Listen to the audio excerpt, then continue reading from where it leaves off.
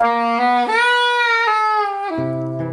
Graham Smith, the most remarkable man who ever was, by Javier Cabrera, from the Memoirs and Journals of Mr. Graham Smith.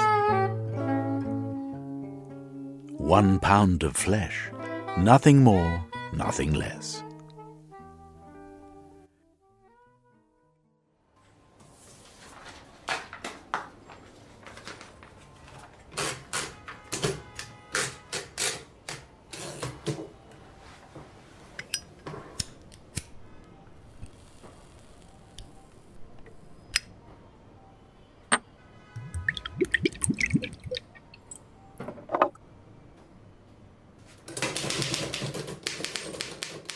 It was 1952 when I crossed paths with Mr. Graham Smith for the first time, and though some scholars will find it hard to believe he wasn't the man the world has grown to know, his story must remain intact in every way, so future generations can benefit from studying what lies behind a man of such marvelous achievements.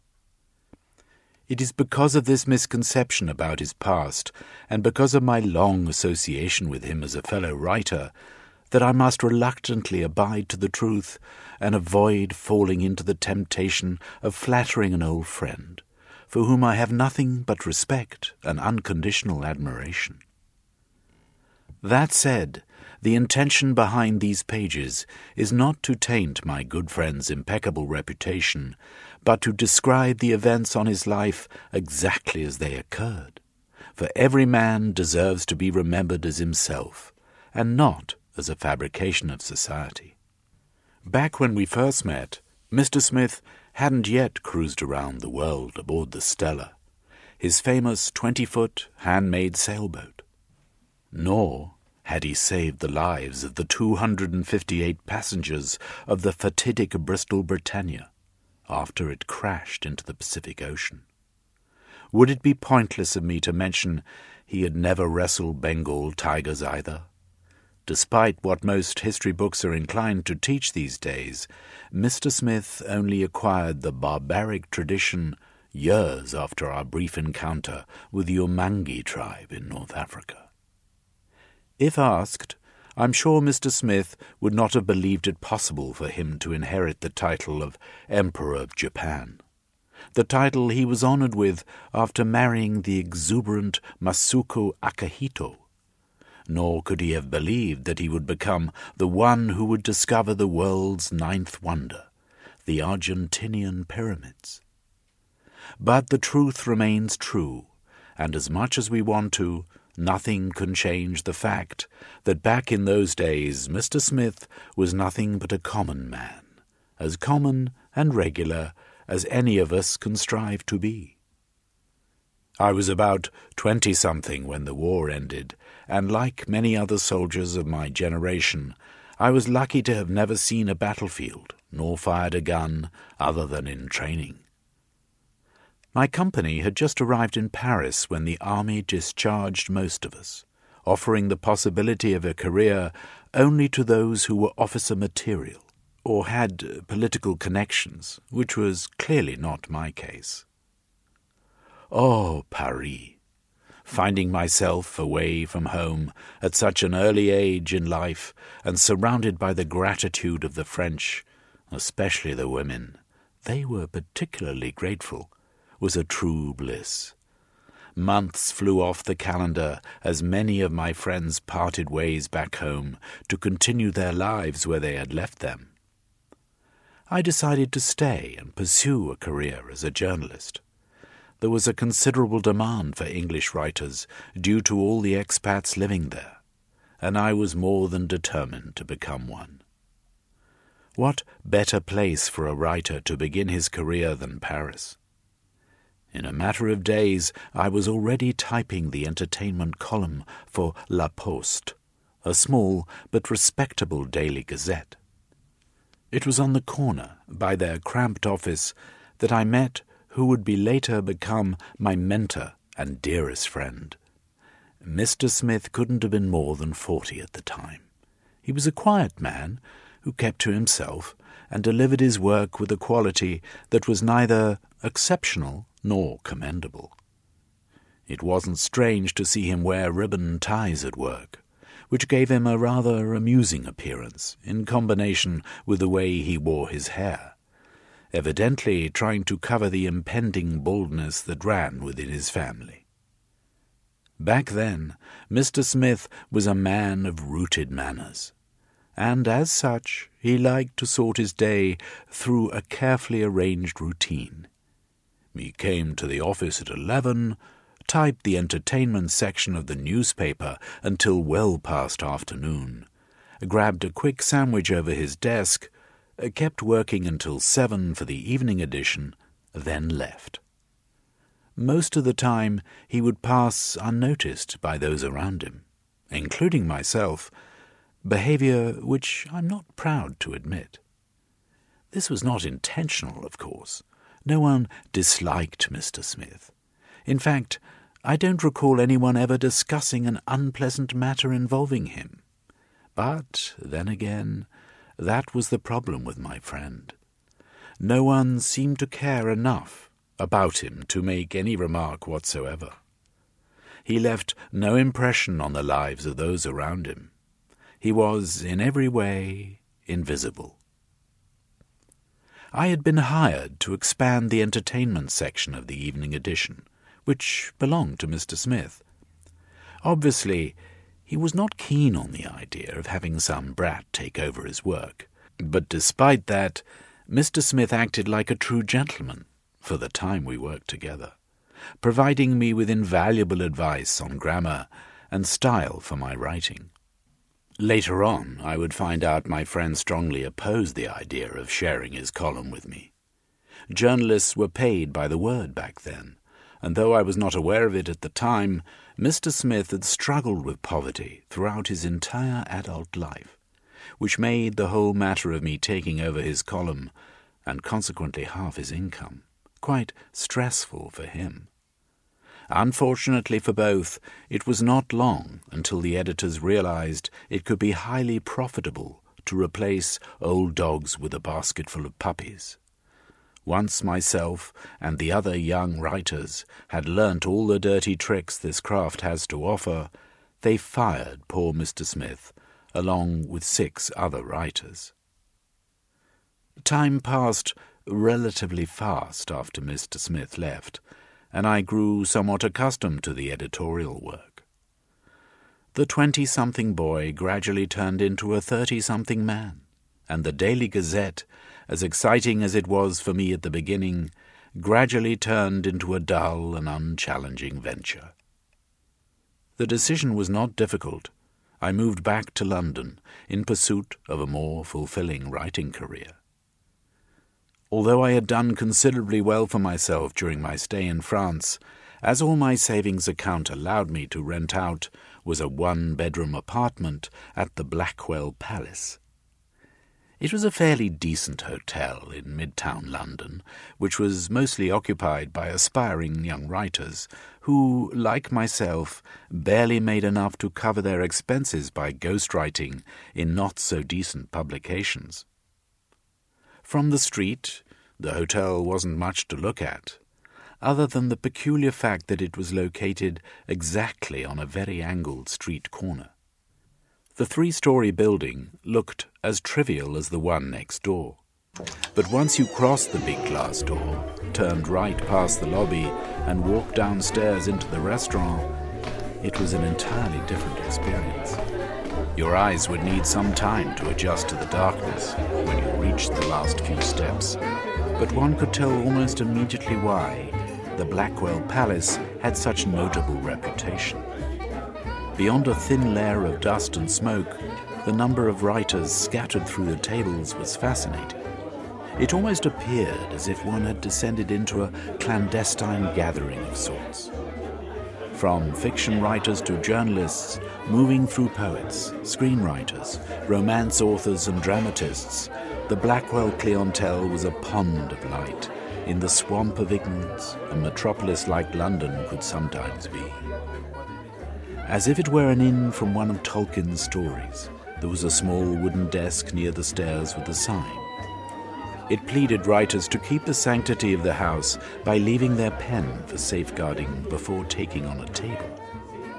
Next to it, a wall of fame with hand-drawn portraits of figures like Jane Austen, Ernest Hemingway, Sir Arthur Conan Doyle and Charles Dickens, among others, were on display, though barely visible due to the collection of roses people left.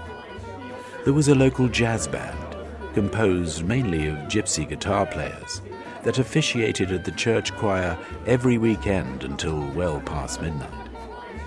It was in one of those delightful evenings I happened to cross paths for the second time in my life with Mr. Graham Smith. I didn't have any trouble recognizing the man, as he was practically wearing the same clothes he did the last time we'd seen each other. Same ribbon tie, same grey suit, same worn-out shoes. Seeing my old mentor like that made me think he had perhaps travelled through time from La Poste, 5 years into the future.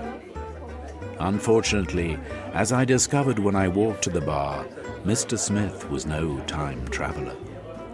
The white lines running through his small patch of hair told me ever so quickly and loudly. I sat next to him, leaving the stool between us unoccupied, just in case the fellow was still holding a grudge against me. Then casually nodded at the barman for a glass of scotch. Since Mr. Smith had turned away to watch the show, he was not aware of me. But when the barman reached for the bottle to get me my drink, I caught his reflection on one of the mirrored faces of the shelf, and, for a second, I thought he'd caught mine. Mr. Smith appeared to be enjoying himself, which was not unusual for a man so fond of jazz. But there was something about this particular Django piece the gypsies were playing that made his eyes water and fill with despair, all of which I hadn't seen on his face before. It was around 10 o'clock when I decided it was best to keep my editor updated on the story. So I ordered a sandwich from the bar and went upstairs to make the call. Though, upon my return, I realized that my sandwich was there, but Mr. Smith was not. Shortly after, I ate dinner and stayed to listen to Django's music for a while, letting the alcohol settle in and do its magic. Then paid my bill and decided to go upstairs for a change of clothes. At that age, one always becomes a weekend alchemist, field testing the never-ending theory that the newly acquired charm at the expense of scotch can be successfully used to increase the chances of mating with the opposite sex. Never would have I expected walking into Mr. Smith on my way to the elevator. "Mr. Smith?" "Well, hello, Albert, my boy. What a delightful surprise to see you," said Mr. Smith. "I thought it was you at the bar, sir," I babbled. "It was dark, but I thought I'd seen you in the mirror.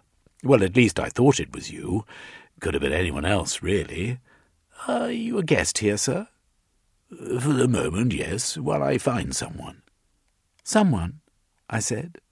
But Mr. Smith seemed reluctant to answer, so I quickly changed subjects. "So, how have you been, sir?" "I've been doing just fine, Albert, just fine, thanks for asking. Keeping myself busy, you know, like always. Yourself?" "I quit La Poste a couple of weeks ago, sir."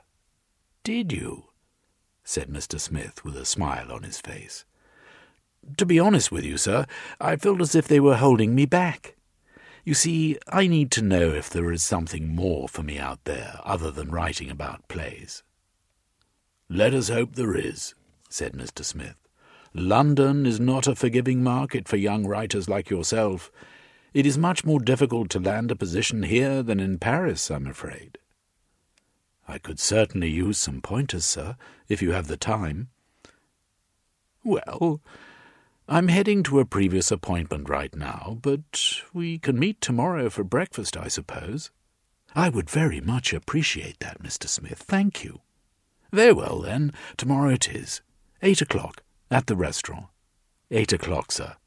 "Good night, Albert," said Mr. Smith, after a brief handshake, then disappeared around the corner of the corridor. I left for the local bars in hope to find a maiden for my one-bedroom castle, but couldn't find a soul. Somehow, women were not as impressed by writers back then as they are now. Perhaps it was because there were so many of us around, or perhaps because so many of us had the dreadful habit of intoxicating ourselves before approaching them. Despite their reason for rejection, my experiments as an alchemist had a very short duration that night. After my brief encounter with Mr. Smith, I couldn't help but feel that going out was the wrong thing to do. After all, the man was likely to be working on another newspaper. Arriving late to our breakfast meeting with the scars of battle fought the night before would have been very unprofessional on my part. So I decided against my natural instincts and went back to my bedroom for a proper sleep. The next morning, the clerk woke me with nearly enough time to take a bath and get dressed. Mr. Smith had already ordered breakfast when I went down to the restaurant. "Morning," Mr. Smith said. "Morning to you, sir. Tea? Please." "Sir, if you don't mind the question, how long have you been staying at the hotel?" He smiled to himself while pouring the milk, as if he was expecting the question at some point or another. He waited until the milk was settled to start serving the tea, then answered, "And why do you suppose I should not be staying here, Albert?" Oh, sir, I never said—" "But you meant it. Why else would you ask if I mind the question? The only reason for which I would mind not to answer would be— Here you go, stir it while it's hot. If you thought only young writers took rooms here, would you not?" "I apologize if I offended you, sir," I said. "There was no malice behind my question, I can assure you." Mr. Smith smiled to himself again and waved his hand at me. "Accepted. It was not your fault, lad," he said. "The answer to your question is none. I'm not staying here." "Oh. I thought I'd seen you walk to the end of the corridor last night on my floor." "Indeed. I was heading to a business meeting in one of the rooms. The person had not yet arrived when I got here yesterday, so I decided to wait at the bar." "You? A business meeting in the middle of the night in a hotel room? Mr. Smith, how unlikely of you," I said, using a cheeky tone he'd always found amusing. "You told me last night you were looking for a job in the city, is that right?" he said quickly, changing subjects.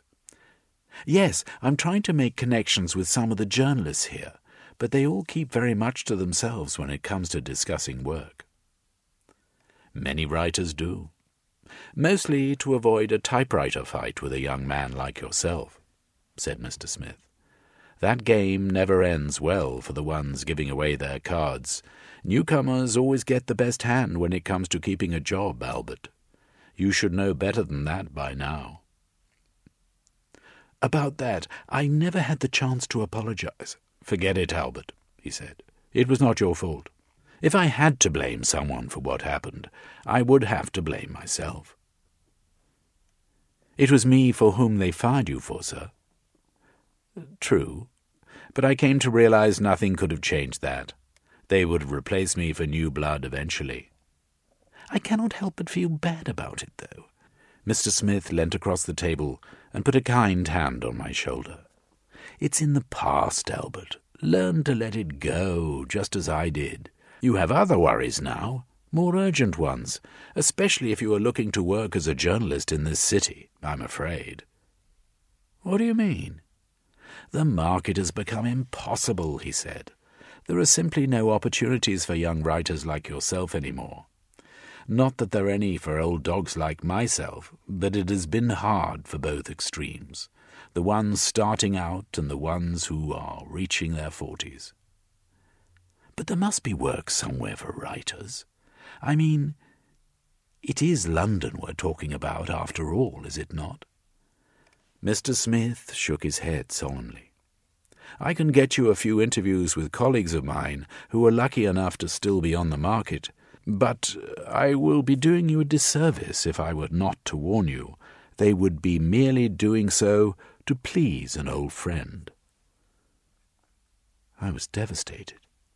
Mr. Smith was someone whose judgment I'd learned to respect over the short period of time we'd worked together. Perhaps he saw something of himself in me, and it was because of this he'd always treated me with the same respect. If he said the market was dead, then I had no more business there. It was not likely of me to show defeat under any circumstances back then. Young people have a way of seeing the world through a glass of optimism and opportunity that slowly tarnish through the years. Life becomes more and more blurry with each autumn, until there's nothing left to see other than a reflection of the young person that once were. But on that particular day, Mr. Smith caught me off guard. Perhaps it was because of this that he talked me into what would be the most incredible adventure of my life. "I'm sorry if I gave you false hopes last night, Albert," he said. "Editors are more interested on degrees than experience these days, and self-made men like us lack both." "I appreciate your honesty, sir." He took out a cigar of the inner pocket of his jacket and bit the tip off, then lit it with one of the branded matchboxes from the ashtray. He spent a while puffing the smoke in and out with his eyes fixed on me. At the time, I didn't understand my friend's inquisitive stare, though years later he would confess to having doubts about me, doubts that quickly dissipated as our friendship grew stronger. "There is a proposition I want to make you, my young friend.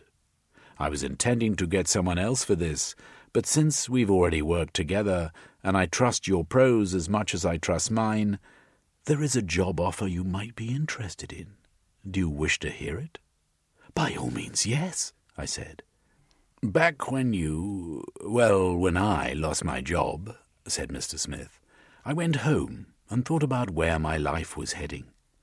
I had spent 15 years working for La Poste and accomplished nothing. The bills were piled under the doorstep, the toilet was leaking, the cheese was not on the rat trap anymore, and the only place where people knew I existed at all had found a replacement for me. Desolate isn't even the word to describe how I felt, but it's the one that often comes to my mind when I look back at that night." He stopped to puff his cigar a few times, then settled it on the ashtray as he reached for the teapot. My choice was simple, and quite logical at the time. I tied my belt around one of the beams on the ceiling, got up on a chair, and then onto the table. "Nonsense!" "Oh, yes, Albert, I did. But like the filament of a light bulb which reaches the maximum of its capacity before burning out, a thought crossed my mind the very second I was about to jump." "What was it, sir?" "I could not leave this world without writing my memoirs." "The prospect of doing so terrified me," said Mr. Smith. I was shocked. The man that had taught me the craft of writing was sitting across the table saying he almost committed suicide because of my actions. Though indirectly I had affected him by not realizing what the editors had in mind when they hired me. Should I had known, I would have never accepted the offer. But I was young and anxious back then, with great omission to details, like young people often are when marvelled by the idea of starting their lives as adults. To my astonishment, Mr. Smith finished his tea with a smile, then continued smoking his cigar and making conversation, as pleased as a man sitting on a park bench on a Sunday afternoon. There I was, in front of my typewriter, the words flowing like water. You know the feeling, Albert, when you don't even have to think about what you're typing. It just comes to you. The letters make words, the words make sentences, and the sentences make paragraphs, all by themselves. It's like seeing a dream that existed only in your mind, which materializes right in front of you. Magic, Albert. It's like magic. Indeed, I felt it myself. But after a while, Albert, it just... Mr. Smith briefly paused. Stopped. Stopped, sir? Writer's block. Could you believe that, lad? Writing my own life, I got a bad case of writer's block. Ask me how many pages I was at when it happened. How many pages were you at? 2. Only 2 pages, Albert, and 1.5 was about my school days. After I graduated and became a man, there was only 2 short paragraphs, in which one included you. I was speechless. The mere idea of a man not being able to finish his own memoirs for neglecting to live his life at its fullest struck me with the ferocity of a bullet. I wept that night, Albert. Not because I lost my job of 15 years to a chap who barely knew the craft, but because I could not finish the 2nd page of my memoirs. There was nothing else to add. It was all there, my life, in 2 miserable pages. I had no idea. The sight of an empty life can be a terrible thing for a man, Albert. A terrible thing. What did you do after that? I got back up on the chair, said Mr. Smith. The only thing I could do, really.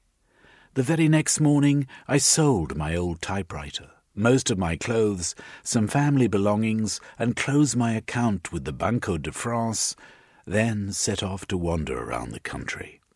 Within a year, that half-page that was my adult life became 3 of these notebooks, said Mr. Smith, taking a handful of moleskins from his briefcase and dropping them on the table. Are these... Pretty much.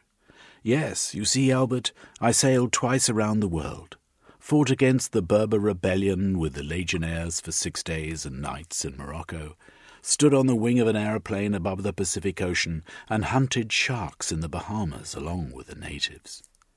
I have filled these notebooks with what I believe is a worthy life to be told.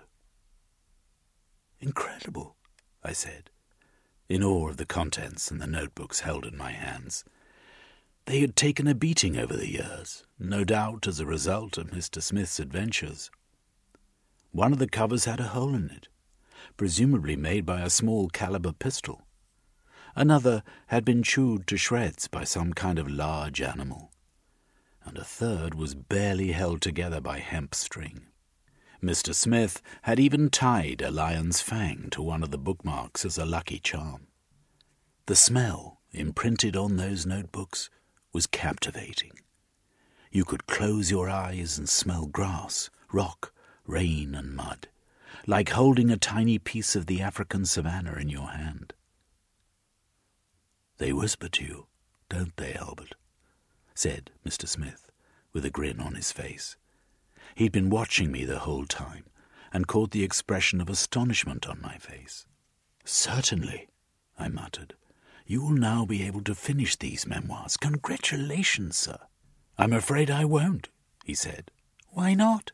Last night, when we ran into each other, I came to realize that it is not up to me to write them, but to you, Albert. I was perplexed. It would have helped me greatly in terms of getting published, and while I did not doubt for a second that Mr. Smith was an honest man, he could as well have been a desperate one, too. I stared at him for a moment, and felt the question slip through my lips.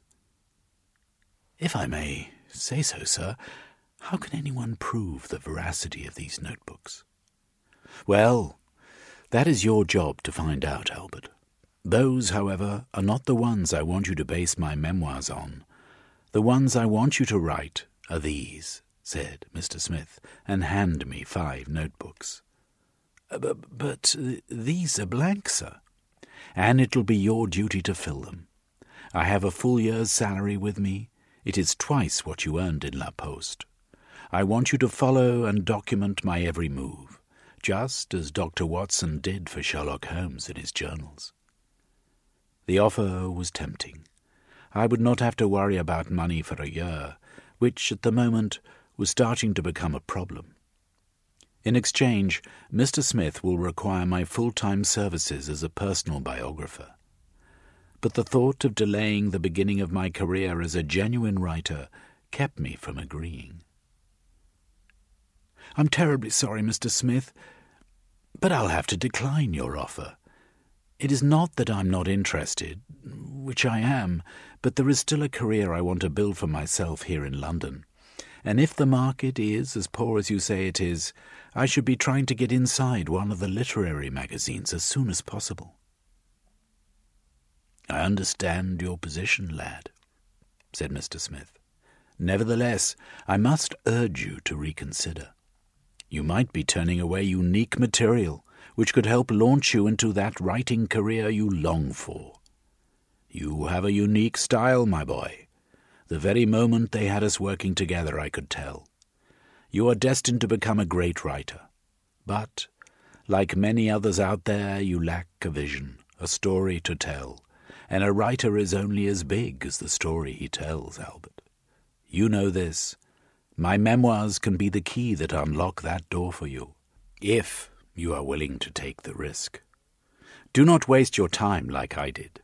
Working for some small newspaper leads to nowhere. Do something meaningful with your best years while you have them. Write a biography worthy of being written and worthy of being read." "I am honoured by your offer, sir. But," I said, but before I could finish, Mr. Smith stopped me, waving a hand. "Or you might go to Glasgow and try your luck there. Maybe at one of the small presses that have been spawning during the last year. It should not be difficult for a fellow like yourself to find work there. The pay might not be much more than in La Poste, but you will be able to write about all those wonderful plays behind the comfort of a desk for the next 10, maybe 15 years. He put out his cigar and leant forward to me across the table until we were eye to eye. "Or perhaps, Albert, my boy, what you truly want is to become a writer." I still don't know if it was the way he described his life, or the fact he had lived it, which made me accept his proposition. Either way, I could not say no at the time, and like all writers, my curiosity overwhelms my common sense. How else could one explain the act of sitting through an entire afternoon daydreaming in front of a typewriter while the rest of the world enjoys a fulfilling life outside the door? We shook hands, and he gave me half a year's salary in an envelope which I placed inside my briefcase along with his notebooks. For the following 20 years I became Mr. Smith's shadow, and he my most dearest friend. I followed him throughout his expeditions to Egypt, where, along with a renegade archaeologist and 6 graduated students, Mr. Smith uncovered the secret behind the pyramids of Giza. All at the risk of being hung by the local authorities when he tried to smuggle the scroll of life through the border. I was present when he joined the great Norwegian expedition of 1962 to the Antarctic, and it gave me great joy to have been part of the small group who witnessed Mr. Smith's discovery of what would be known as the frozen valley of Slipvad. Later that year, my friend's interminable thirst for adventure took us to Portugal, where, after a brief and well-deserved vacation under the sunny beach of Praia da Falésia, against my own wishes, we became the first on exploring the marvels of one of the deepest sinkholes on the planet. We spent 2 weeks in an exceptionally well-preserved prehistoric ecosystem, just as the visionary and prolific author Jules Verne described in his works of fiction. Little would we have guessed when we descended into those caves that we were to be the ones who established first contact with the Inunara, that gentle race of creatures that inhabit the inner cortex of the earth. It was the peculiarity of that discovery and the fact Portugal's government tried to seal the entrance to this amazing new world that made my friend and employer the historic figure he is today, which ultimately brought me, his biographer, professional acknowledgement as well. It is only fair to say my business arrangements with Mr. Smith had already concluded years before that incident. Nevertheless, I kept following him across the globe, which allowed me to publish 12 of my own novels, whilst keeping my word on completing his everlasting memoirs. But I had always wondered about that Saturday afternoon when I encountered Mr. Smith in Blackwell Palace's restaurant. The sadness I saw in his face escaped me for years. It wasn't until recently, after a medical physician diagnosed me with terminal cancer, that I finally understood my friend's struggle to contain his tears. That afternoon at the bar he had seen me prior to us meeting. I know this now because of a detail I found when visiting my old hotel on a signature tour my publisher arranged for me. To help me describe the scene to a member of the international press, I had sat on the same stool Mr. Smith had been sitting on that same Saturday evening, all those years ago. As I mentioned before, there was a mirror on one of the inner walls of the shelf behind the counter from where I could see him. But what I did not know back then is that Mr. Smith could see me as well. He sat there, listening to the Django covers the unknown group of gypsy players delighted the restaurant's clientele with, and thought about the future. Not his, which was already well undergone, but mine. See, Mr. Smith needed a third party to write down his memoirs, but, above all, to have them validated as a factual biography and not as a work of fiction. He needed a witness, someone credible who could testify for his actions. The moment I walked down those stairs at the Blackwell Palace, he decided to convince me into becoming that witness. But, despite the great opportunity being Mr. Smith's personal biographer will mean for my career, he also knew there was something else he was taking from me. Something far more important, which I'd now come to realize.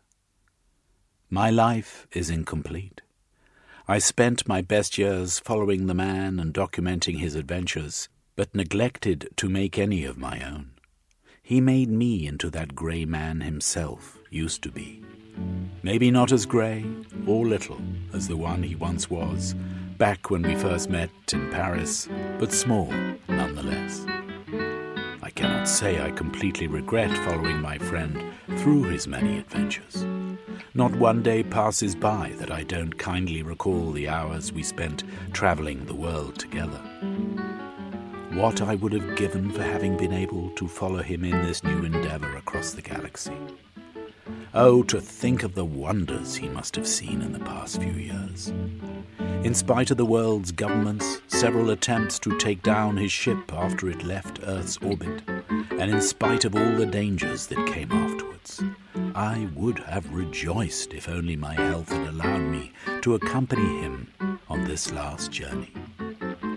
But part of me feels deceived. He stole something from me, something I will never be able to get back. Perhaps it is because of this that Mr. Smith broadcasts old Django records on his way to Mars. He wants us to remember life is not something to take for granted. That is a special gift, worthy of being explored and experienced to its fullest. Near the Pegasus constellation, my friend and mentor remind us all, through the melancholic melodies of a three-fingered gypsy guitar player, that dreams are not there just to give us hope, but to be lived, and that any man or woman can achieve greatness, no matter how small or how grey they believe they are.